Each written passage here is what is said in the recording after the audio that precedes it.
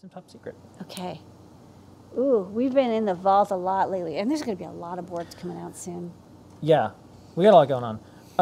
So top secret, I'm going to show this little time lapse. Do you want to talk about what this is? This is a part that you just got. Oh, this is the VL53L1X to VL53L4CD conversion.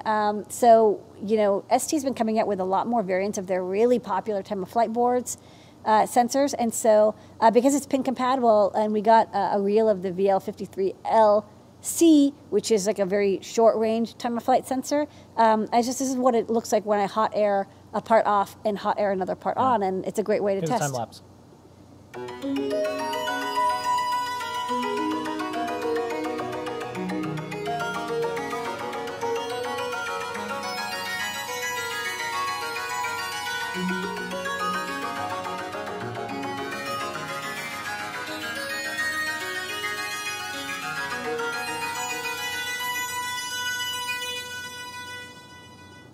Yeah, and this one's hot off the press. We just did this right before we came to the office. This is a little tiny LCD. It's so cute. Yeah. What is this? This is a very small 3-character 7-segment display. I got some of these adorable samples. Well, there's like one big mama 7-segment, a lot of little dual ones, and this is a triple. So it's funny here is I'm driving this directly from pins on the microcontroller. You do see a little bit of ghosting, but there's an app note from Atmel, AVR 241, on how to directly drive LCD displays.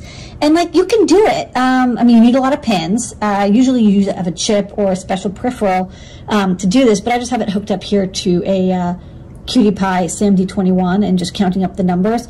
The most fun thing here is it's not what you think, where there's like 7 segments and 3 commons. There's actually 4 commons, 6 segment pins, and they're like split in half. But it does work with a little bit of ghosting, but definitely legible. Hot. And then here's the, I guess you want to call it first article inspection. Yeah, this is the first article, and one of the things we do is after we have the first board come out, usually I do visual inspection, the person running the line does visual inspection, and then we write G on the back for gold. And this because this is actually something people ask us. They're like, okay, you make testers, but then how do you test the tester? Who watches the watcher? The gold does. The gold is how we test the tester. The gold is, you know, visually inspected, personally inspected, and then also tester inspected, and then we keep that with the tester so that when the tester fails or is acting flaky, we can check it against the gold to make sure. Yeah. All right, and then we have the QT Py ESP32 tester, and then the board. So we're going to show this. Early data, what is this? This is a QT Py ESP32. This is a prototype, so I got some backwards text, but the final PCBs are going to be showing up in a couple days, so I thought I'd get started on the tester. And like the other QT Py ESP32 S2 tester, I'm using a Raspberry Pi. And the reason I'm using a Raspberry Pi is, one, I can run ESP tool from it, and so it's like really easy to program the chip directly, because this is Linux. And the second thing is, what I do is, after I've tested all the GPIO, I test the Wi-Fi, and I check the signal strength and the MAC address to make sure it's the right device, and that way I know that the antenna got soldered on correctly and all the passive components. So this is past test, and this is ready to go. And then we get the boards in.